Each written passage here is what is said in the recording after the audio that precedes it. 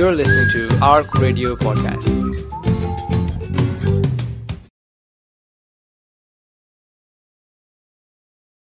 I'm your host Zubair Akram with Program Reflections, and with me I have my guest Sheikh Ridwan Muhammad. Assalamu alaikum. Alaikum salam wa rahmatullahi wa barakatuh. Sheikh, you've had I had a break for 2 days, so it was Ahmad and Ahmed with you. I was saying, we weren't here for 2 days. So how were your reflections in the last 2 days? I have no idea. Were they reflective enough? No, whatever was thrown in my path. It's always a surprise to find out what the topic. I just came in now and you told me what the program's about. So the new section in the program today? Alhamdulillah, there are three. Well, that's the news. 3 sections, right? Well, you let me know what they are. and the first one is living the faith, okay. Which we are living the faith in the context that we live in. And the second segment is going to be more of tazkiyah, reflective. And third is we are going to present a dua for the listeners and ask you to comment on it. And inshallah we'll conclude our program with collective dua as well, inshallah. So living the faith, British values. British values is something that's thrown at us all the time. We are asked to live the values of the country that we live in. That's what we want to live. That's what we want to live, or we're asked to? We're asked to live. And so the question arises: how can we reconcile with Allah subhanahu wa ta'ala asks us to give our allegiance to God and Him only, and our love is for the Prophet Muhammad sallallahu alaihi wasallam, and the values that we have are derived from the beautiful sunnah of our Prophet sallallahu alaihi wasallam, the life of our master, and the sharia of Allah subhanahu wa ta'ala. And we have an allegiance to the country that we live in, and there are values we've asked to adopt. Is there an issue there? Bismillah ar-Rahman ar-Rahim. Is there an issue there? I think the way you've framed it, the way you've presented it, you obviously decided there is an issue. So you've created it in such a stark black and white contrast setting that it's actually obvious that you think there's a issue there, or you're trying to play the devil's advocate in Ramadan. So I don't know. Devil's locked. Devil's. That's what I'm saying. So his advocate is still able to influence, but I think that is what you call a loaded question, because British values. We don't really know what they are, but the thing is that there's general values that human beings generally understand. But what I find interesting about the imposition of this, or the insistence of people that other people follow values, is that those values are not defined. That's the first thing. So it kind of indicates that it's something that you can't really follow if it's not defined well and everybody agrees on what it is. It can't just be something that everybody understands what British values are, because obviously there's scenarios where somebody will say this is a British value, and the perfect example is one of our previous political leaders, Farage. His definition of British values would be you have to go to the pub and drink English ale in a tweed jacket, and this is the most perfect manifestation of British values. So you have to, after Jum'ah, you have to come to the pub and you have to have a draft of lager or whatever it is, and then Ahmed, you are now a British, fully fledged member of the British. You're naturalised. You're naturalised. So everybody will disagree, and the fact that you disagree on certain things means that you need to be a bit more clear what that is. But the other issue is British values, as opposed to what about French values? Does that mean a person I was speaking to somebody who's from Spain, his child goes to the same school as my daughter, and he was kind of vexed about the issue of Brexit and what situation going to be with him and his family, and also he also was wondering whether the values that Britain has and what it stands for is different from what Spain and the people of Spain stand for, or the people of Italy, or the people of Germany, and the people of France, and the people of America. So is it British values that we're talking about, or is it some kind of Western values? Okay. So the issue that you've specifically said, British values, you're saying that you're completely opposed to certain values that are in the French in public space. There's certain things about French people and their values you don't like. Otherwise, you would have said British and French values, or the Germans, or the Europeans. Say the Europeans. Okay, European values. There's something about the European values that we don't like, and at that point, it becomes a very, very murky discussion, because what is at play here is not the British values. It's an issue of subjugation of a majority over what is considered to be or perceived to be a minority. It's this idea. It's a power politics. So it's not really about signing up to shared values and shared concerns and shared responsibilities and duties. There's actually a more sinister aspect to this, which is actually you're trying to impose some sort of authority upon people that you feel you need to control, and that, for me, that actually goes back to the fact that the British establishment, if it were, as it were, the ones that are untouched by the influx of people that have come into this country after the Second World War, they still view people that come out from outside as being part and parcel of an empire that they can subjugate. I think there's a very clear subconscious idea there that you have to fulfill our conditions, our rights. Is it not the case, and has been the case throughout the history? Whoever is in power, they would like to impose. They would like to. The power wants to prevail, and you don't want it to be diluted in any way. What is it that requires, other than, okay, there's a religious kind of obligation perhaps somewhere that a non-Muslim cannot enter the haram. The haram. And it's more than haram, isn't it? It's like it's from the miqat onwards. So it's quite a distance. It's not just the haram. What is it that a person who's not a Muslim is required to adhere to dress code in a Muslim in many Muslim countries? So there is you're expected to conform to the local customs, which are understood local customs. Now, there are understood local Western cultural customs, and here we have people crying out, "Oh, we're not allowed to wear a niqab. We're not allowed to wear a hijab." So, where is this? Is it not a bit discriminatory? Yeah, I understand what you're saying, but my point is about the fact that the definition and what British values are is something that's disputed amongst the British. Okay. So therefore, how can you impose? My issue is about how can you impose something that's not defined. So, say in a court of law, somebody says, "Well, this person did this, and it's totally against British values and British laws. They should be extradited or taken to, and they should be interned or something." And then the judge says, "Well, want an expert witness," and the expert witness says, "Well, this is not British values. This is just the values of a specific social class in Britain." And then all of a sudden, it becomes controversial. We're talking about something that's undefined. So British values is something that's undefined. And why is it that these values are more important than human values? Can we not get to the point? And this is why I'm saying it's some kind of power politics at play here, which is that if you can agree upon civic values, human civic values that are understood and accepted over centuries, that seems to be a much more palatable starting point.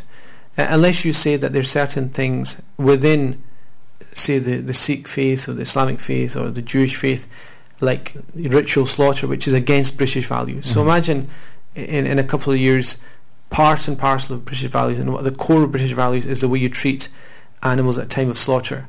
According to them, they want to have them stunned, but also machine slaughtered without any kind of ritual at all. This is British values. And does that mean now that you impose that upon Muslims or Jewish people in terms of their dietary law, which has happened in Belgium already? So it's not really about setting some kind of moral good or setting some kind of benchmark of what should be done in society.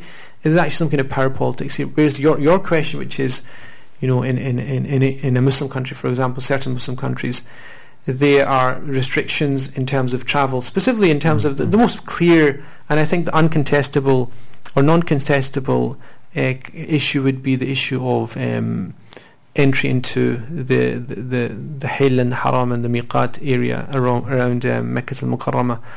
There it's a ritual issue, but even Abu Hanifa rahmatullah alayhi actually has a couple of nuances there. He doesn't actually accept the kind of the way it's been done now. He doesn't have this kind of ban in the way that they have it today. So the fiqh is not unanimous on that. Okay, and that's probably more administrative. Yeah, no, it's not. It's based on fiqh. So the Maliki, Shafi and Hanbali school do take that position. The Hanafi school is much more egalitarian, if I can use that word, much more looks at people much more equally over human history. It's from the beginning of the fiqh of Abu Hanifa rahmatullah alayhi, which is why it's such a refreshing school in certain senses, because it almost is very modern in its outlook of citizenship, of rights and responsibilities. Civic values. But the other issue you mentioned, you just touched upon, but clothing. I don't know. I don't know if the listeners will understand what you were alluding to, but you're probably alluding to what's called as the injunctions of Sayyidina Umar radiyallahu anhu about the non-Muslim populations wearing specific types of clothing. There's been a lot of research on that specific document, which has basically undermined its authenticity, and has seen it as being a later imposition during the mid-Umayyad period, used to restrict, in the same way now is happening to a lot of, like in America, for example, the travel ban, to restrict the movements and the privileges of the non-Muslim populations, which actually went against the spirit of the early Islamic faith. So the spirit of the Islamic faith early on was not to have those restrictions, and not to have specific types of clothing that were only specific to Christians and they couldn't wear anything else. That is all there. Again, parapolitics, human beings, societies always, when there's some kind of difficulty or there's some kind of threat of weakness, they clamp down. This look in Egypt, the present President Sisi.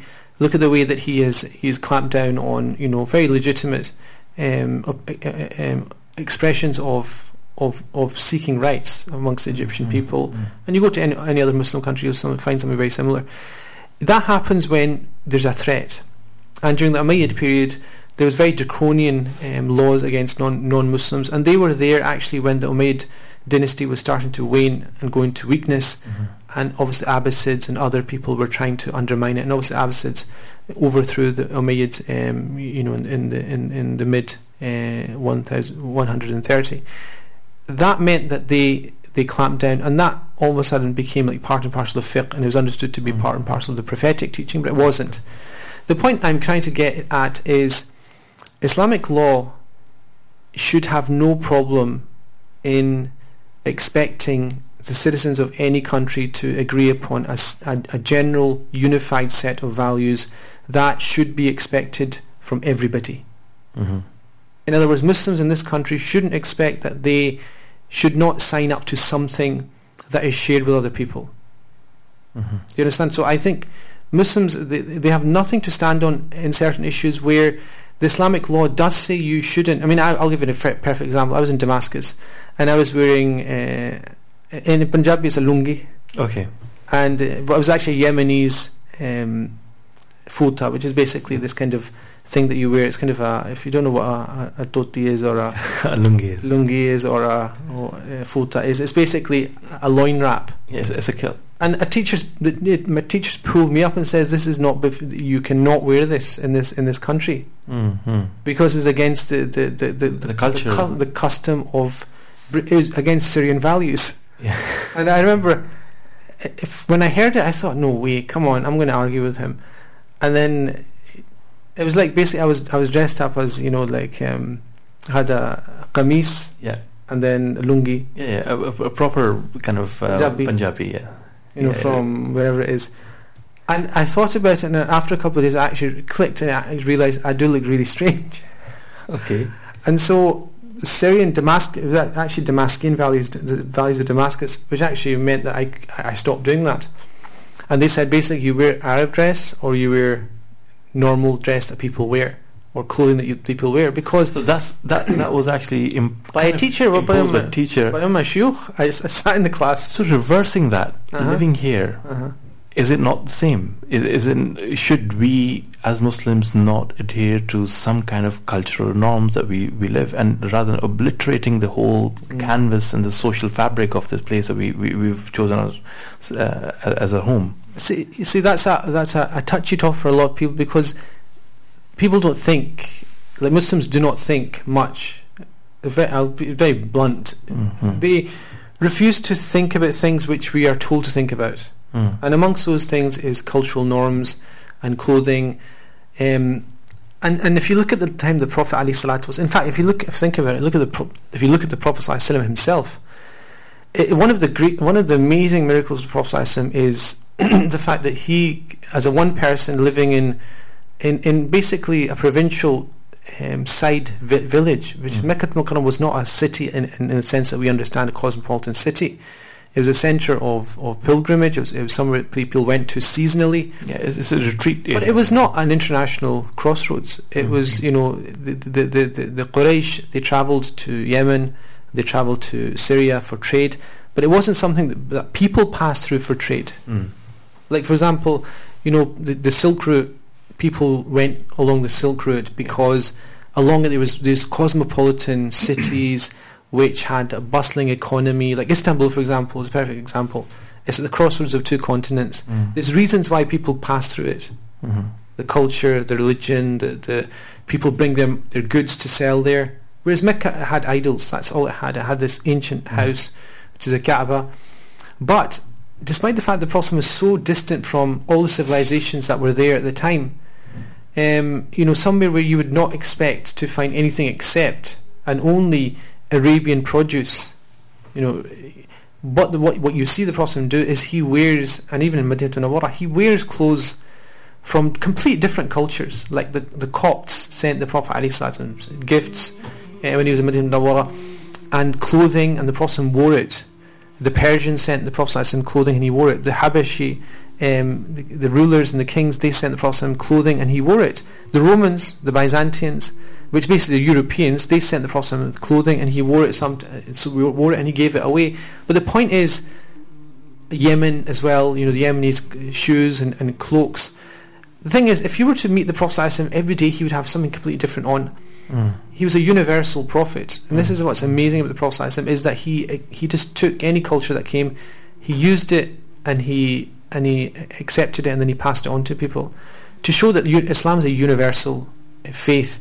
The clothing is not restricted to one specific type of clothing, like the Indian clothing or the Arabian clothing that we have now. People who are listening to Reflections with Sheikh Ridwan Muhammad, this concept that we've just discussed could be revolutionary for some, and it could be very touchy, as Sheikh Ridwan has said.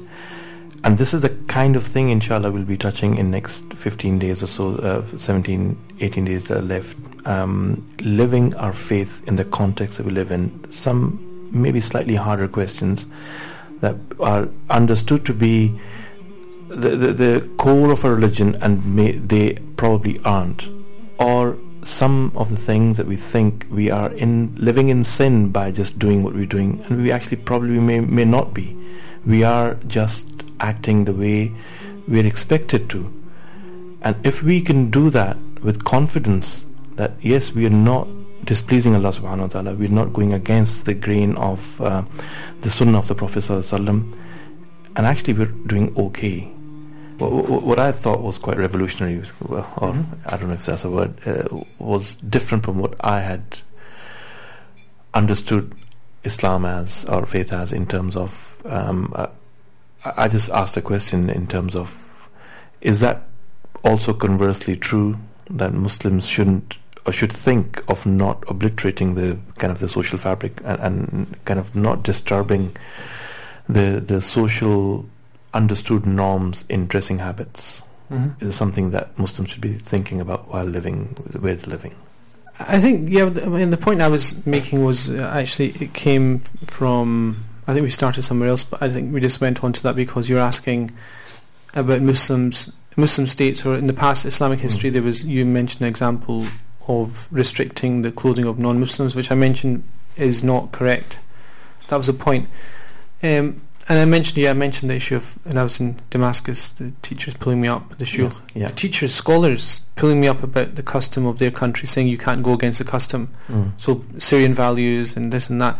So it was about clothing, but I think what we have to understand is that what we understand to be Islamic clothing, for example, is not necessarily the clothing of the Prophet ﷺ, because the Prophet's clothing, we actually understand very clearly what type of clothing it is. And I guarantee there's nobody in Glasgow that wears that. I can say that almost categorically. I've not seen anybody that wears the type of clothing the Prophet ﷺ wore, or the type of turban the Prophet ﷺ is known to have worn, the head covering and the shawl that the Prophet ﷺ, in the way that he wore it. Now that means that what we do wear and we understand to be Islamic is basically the cultural clothing that was adopted by amongst Muslims in specific geographical locations. So if you went to Mauritania, a specific type of colouring with a specific type of cotton that they use, light blue cotton, which is very... And then the women have different types of clothing. If you go to Iraq, it's a different type of clothing the men wear. Even the thawb that we understand, in fact everybody listening will think, for a man the Islamic clothing is the thawb, and the reality is, if you wore a thawb at the time of the Prophet ﷺ, you would not be able to function. You wouldn't be able to ride a horse. You wouldn't be able to, you wouldn't be able to function in the daily things that they did. So the thawb is not something that the Prophet ever wore in the way that it's seen now. We kind of understand that. So all these things are things that have developed over time, but what they do have, and this is what is good about them, is that they fulfill the basic criteria of what is modest clothing. So what happened? Sorry, I'll pause you there. What happened? Where it happened in what juncture of history that to become religious, to become a person who follows the Prophet ﷺ, starts wearing a thawb? And that's, I mean, if you're going to ask like that, then it's probably 1980, 85 or something. Because basically you're doing something completely different. You've got your own cultural clothing, which is Western clothing, and then I've seen this, people that turn up in my house, and it's somebody I haven't seen from school days, and all of a sudden when we're at school they had really trendy clothes, and all of a sudden they come to my house and knock and do the bell, and all of a sudden I see this man with a big thawb, a white thawb and a big beard, and they say Assalamu alaikum Radwan, and they embrace me and they say, guess who? And I can't recognise it is because they don't look the same as the last time I saw them, like 20-25 years ago, and that for them is a change. But to change your character, sometimes people need to change their outward as well. So it's you go completely to what you think the change should be. But the reason I'm saying it's very recent, I'm saying the mid-80s, I'm trying to make the point that you have to have something that's normal, and then in society, which is like normal Western clothing, and then you change your habits and you say you rectify your behaviour, and to do that you with it have a package of change of clothing. And that also, to be honest, is also the case in the Middle East. Say in the 1930s, when there was Westernisation, people started wearing clothes, and especially Turkey. In fact, Turkey is a perfect example of this, where the traditional Turkish clothing was not permitted anymore, and people all of a sudden started wearing shirts and trousers, and people who wore the other thing were ridiculed. Now imagine the person now in the 80s and 90s in Turkey. In Çarşamba, you probably know, if you went to Istanbul, you know Çarşamba near Fatih. It's a whole district where now the Turkish, quite a large group of Turkish people are now going back to the old Turkish clothing, which is actually looks very strange in Turkey. You know what I mean, because if you went to Istanbul, even the most religious of people, you won't know they're religious until you speak to them. When you speak to them, they won't look religious, and it was absolutely impossible to tell between a religious person and a non-religious person just from outward appearances. And that's the nature of Turkish society now. Whether it's east or the west doesn't make any difference. If you go to Urfa or you go to the eastern side of Turkey, it's exactly the same. But there in Istanbul, all of a sudden people have the old traditional Turkish clothing, the baggy trousers, and it's almost to make the complete change. And the thing is, there's nothing wrong with that. The point I'm trying to make here is that's a natural progression of a lot of people that they have to make to rubber stamp the fact they've changed and they've turned a page. It's a reminder to themselves and people around them. So it's actually a very important a psychological move for them, because they're reminding themselves that they've changed. Yeah. Whereas if you just wear the same clothes and outwardly look exactly the same, it's easier to fall back into your old ways. To me, that's a dilemma, to be honest. I mean, such a stark segregation. Now you're religious and now you're not. Mm-hmm. If you wear this, you become religious, and if you don't, you're not religious. That in itself, that dichotomy is it not segregating? Is it not damaging the way humans live? Becomes quite No, I think you need judgmental. to take a step back and recognise the fact that issues of modesty in clothing have to be normal. That's part of Muslim values. Okay. So the fact of modesty in clothing and in demeanour and speaking, those are given. So no values, whether Turkish values, British values, French values or Indonesian values, will override the fact that we have certain Muslim values, which is about modesty, which is basically human values about general modesty and decorum. Those things have to remain, and then once you've got those as a person, then anything over and above that of a specific type of clothing, which marks you out from other people, I personally do think that is a barrier to naturalising our presence in a place like Scotland or Britain. I think it becomes a barrier, just a very visible barrier, which we have to think about whether it is wise as an expression of our faith. Whether it's wise in terms of and the reason I'm saying that wise is because naturally in any country the Muslims came to, they went through what we went through, and they changed the way they clothed themselves. And that's that thing I've just said is actually the most non-controversial and obvious thing, because every Muslim country has its own clothing. Absolutely. Do you understand? And how did that happen? The Arabs, when they came, or whoever came, they had different clothing. They didn't come in the clothing of the people there. When they arrived, they changed, and they realised, look, we want to show these people that Islam brings something. And there's actually a very interesting metaphor. One of the scholars in Africa, he said that Islam is like a pure stream. Imagine close your eyes and you think of a pure water stream running down a mountainside. What colour is it? It's totally clear. But imagine the bedrock, the stone underneath it.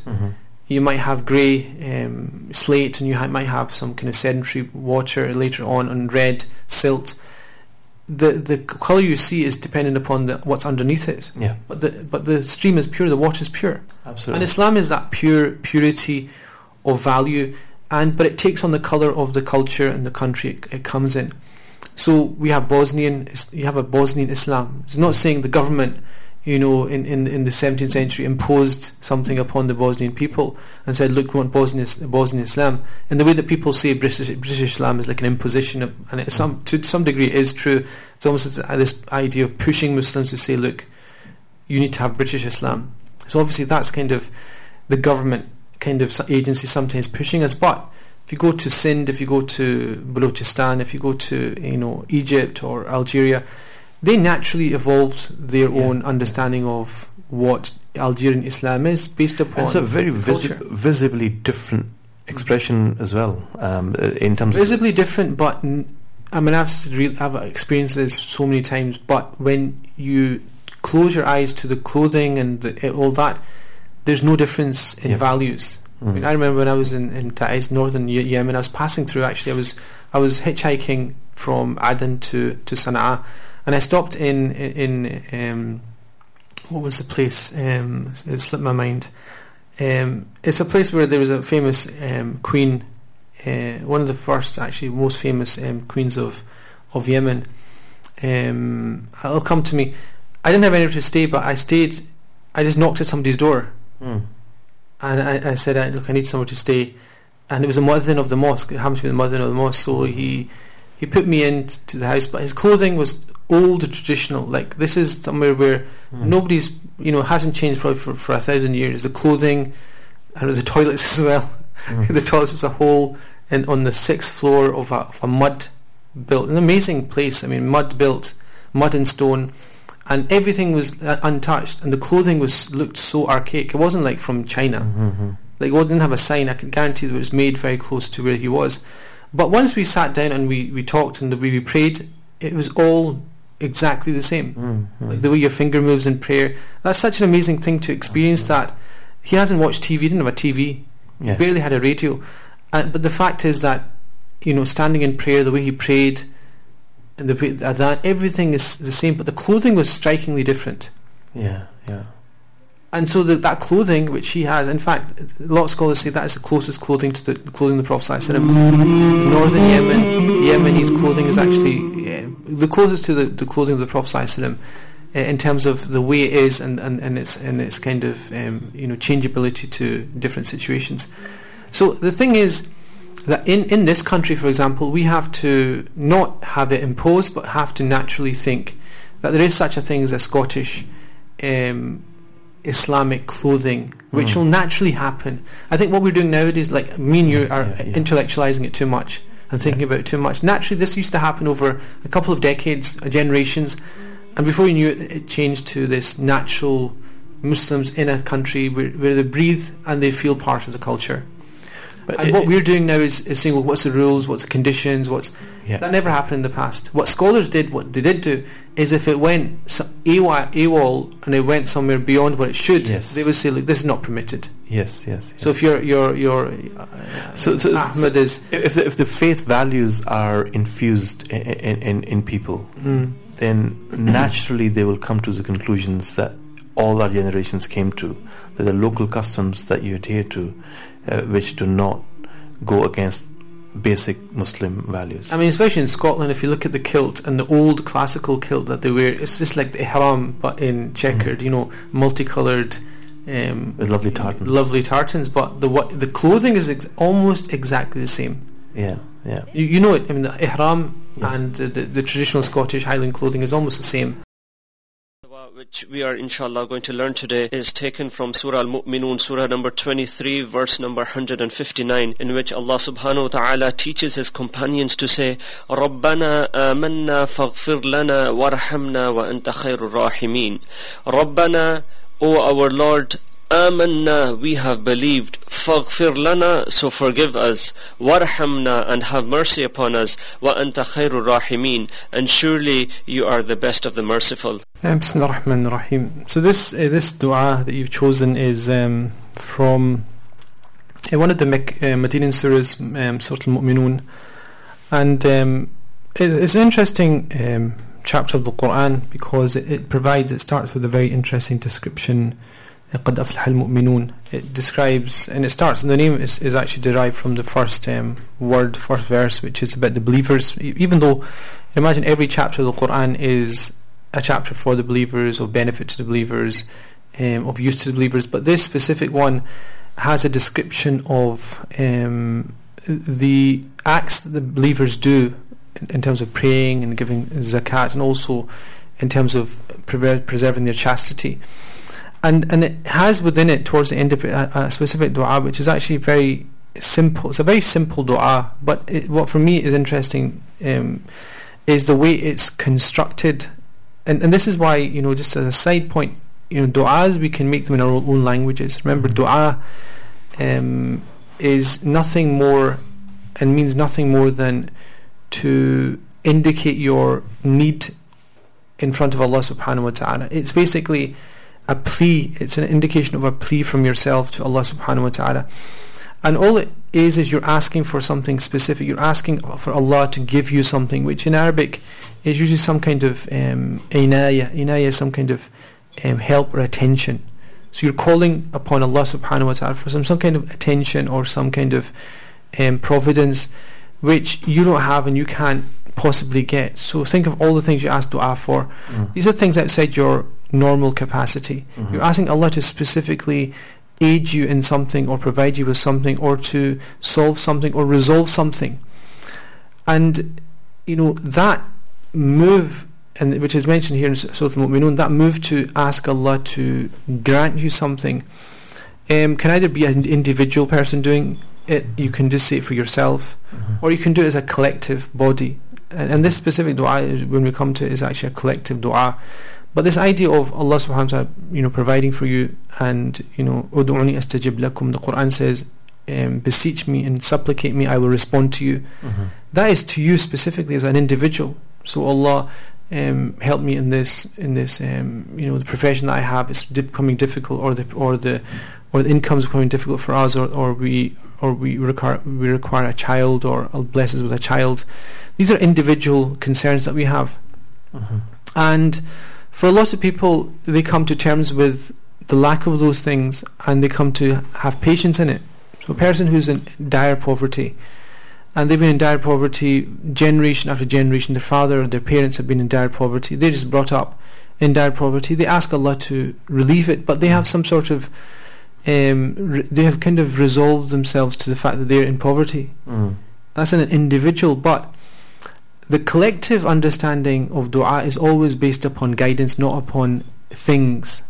So when you ask for dua, you'll say my business, or my relationship with my husband or my wife or my mother, or something that you, or only you probably know about, and you want it to be fixed, and you're asking God directly for that. That's a very specific type of dua, which actually relates specifically to immense servitude to God, and you beseech Allah in the most pure way, because it's a real thing for you. Like, imagine somebody in your family, may Allah protect us, is afflicted by cancer or some kind of terminal illness. The dua that comes out of that person's heart and the person's tongue is heartfelt, and is specific and immediate, and they're not just messing about. In that kind of situation, that's when even people that don't believe in God believe in God. That's when everything turns upside down. If somebody is in terminal illness, everything that you accepted to be the case in terms of your belief in God or your relationship with God, all of a sudden you see people just completely change, because that type of inayah and beseeching of help cannot come from anywhere except God. Like, you can't turn anywhere else for that kind of help. So that is one type, but this type is different, because it starts with Rabbana Amanna, O Allah, O our Lord, not my Lord. Our collective Lord. In other words, this is this chapter is one where the collective community is praying, the collective community is coming together with what they want, and what they want is not going to be the same thing as Allah. Help us in our professions, in our income, in the illnesses that we have. It's going to be something that is just about the hereafter, salvation. Rabbana Amanna. It's almost as if this dua starts, when we think about it, it starts almost with something called istighatha, which is you're trying to almost like barter or trade, or to purchase something. I don't know if you picked up on this. You give something in order to get something. So what's been given? Have you picked this up in the dua or not? No, you haven't. So yes, what I'm saying is, I'm picking up from this dua that this kind of the collective community are giving something because they want something. Okay. It's almost as if you're having a trade. It's almost like a trade agreement. Rabbana Amanna, O our Lord, we have believed. In other words, we have submission. This is what we Amanna, which means we've accepted, we've believed, we have submitted. This is our part of the deal. In other words, we want to buy something from you, purchase something, and this is what we want. We're going to give you what is the means by which, and it's called istighatha, which basically means you beseech something through something, or a wasila. You're using your faith, and it's the same way that the people. This famous story of the three people that were behind or in a cave, and a boulder moved in front of them. And remember what they did they could not push the boulder away, and so each of them beseeched Allah through an action that they'd done, a pious action. They said, "Oh Allah, if I was sincere in this action, and only you know that I was sincere, move the stone a little," and the boulder started to move, and they escaped. It's similar here, Rabbana Amanna, that idea that, oh Allah, we're going to give you something, and the thing that we're giving is the thing that God asked for, which is to believe in Him. And belief here means actually to everything that comes with it. If you believe in God, you're going to adore God, you're going to worship God, you're going to rely on God. In other words, it's in Arabic they say al-ismi la utliqa, or al-kalima idha utliqa fal-murad bihi al-fard al-kamil. If you use a word, what you intend by it is the most perfect manifestation of that word. So Iman here does not just mean we believe in it. We believe and we practice and we are convinced. And if that's the case, it's almost as if we're asking Allah from you for something, فَغْفِرْ لَنَا. And therefore, if we've done this, there's also something that we want to ask you, which is that we are human beings and we are prone to mistakes and sin and wrong actions. So our part of the bargain has been done. We require something from you, which is فَغْفِرْ لَنَا, which is actually to give us something called ghufar, which is to forgive, or ghufran, which actually in Arabic, the old classical pre-Islamic dictionaries talk about ghufran as being a type of foliage or plant which you put on a cut or something that's infected, and what happens is it actually it cures it. You know, like you have a kind of ointment which you have a cut, and if you don't put an ointment on it, it's going to get worse, and over a couple of days it might get infected. This was something that the pre-Islamic Arabs used to use to kind of cover over something called, in fact in Arabic, fujur. Just think about it, actually fujur, and fajr is the breaking of dawn. Fujur is actually a surface cut or opening which is actually infected. And so fujur is actually used for sin as well. Okay. Because it's a wound. It's a wound, isn't it? And so your fujur, which is your inequity against God and your sinning against God and wrong actions in front of Allah, can only be cured, if you look at the kind of medical or the physical metaphor, by placing something on it, and that is ghufran. And the interesting here is you can't. It's God that does that. You ask for it. It's almost like going to the chemist and saying, "Can I get paracetamol?" Or you can actually pick it up from the counter. But imagine something behind the counter. So penicillin, for example. You say to the pharmacist, or you got the what's it called, prescription for penicillin. Just by asking it's not going to happen. The pharmacist has to decide. Okay, I'm going to give you, or they can say, look, you're a drug addict, get out, or I don't like you, get out, or you're barred from the shop. And it's almost like we go to Allah and we say, look, we've got this thing we need, and here's the request, can you give it to us? And it's Allah that forgives. Like, we don't do anything in that. All we do is we ask, and it's up to Allah whether He forgives or not. So this kind of interesting bartering going on, which is رَبَّنَا آمَنَّا فَاغْفِرْ لَنَا, and this idea of forgiving us, again, not just me, all of us, because in that collectiveness is also this idea that maybe there's 1,000 of us, and out of the 1,000 of us there's only one worthy of actually being forgiven. There's one person who has spent their life and their heart is pure more than anybody else's, and you're hoping that person, by kind of tagging on to that person, hiding behind the person's demeanour and their presence in front of Allah, that you will also be allowed in. It's almost like trying to get through a queue, and just like in the Arab countries, safarish you have in Pakistan, kind of a backhander or rishwa. It's almost as if you're using that person to get to where you want to get. So this collective idea is very important in Ramadan, because one of the reasons why you should engage in collective dua in Ramadan, and reason why it's not an innovation bid'ah, is that by having a collective dua, you may be forgiven because somebody else in the congregation has been forgiven and they've said, رَبَّنَا آمَنَّا فَاغْفِرْ لَنَا. Sheikh, the dua is رَبَّنَا آمَنَّا فَاغْفِرْ لَنَا. Yeah, so, oh Allah, we have believed in you, so please forgive us. وَارْحَمْنَا. We'll come to and have mercy. But this idea of فَاغْفِرْ لَنَا is actually I'm kind of fixated on it.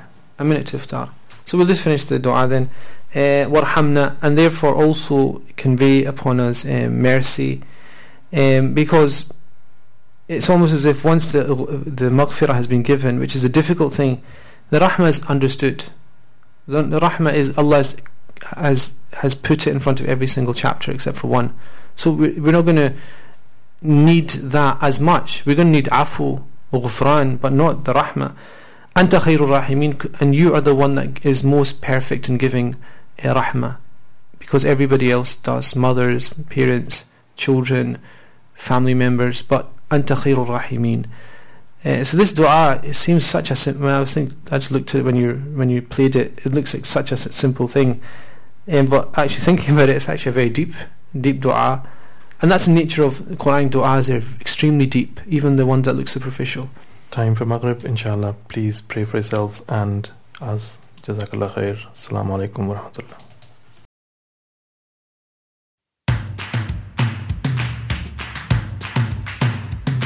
For more information and to listen to more podcasts, visit us at arc.score or check out the Arc Media app.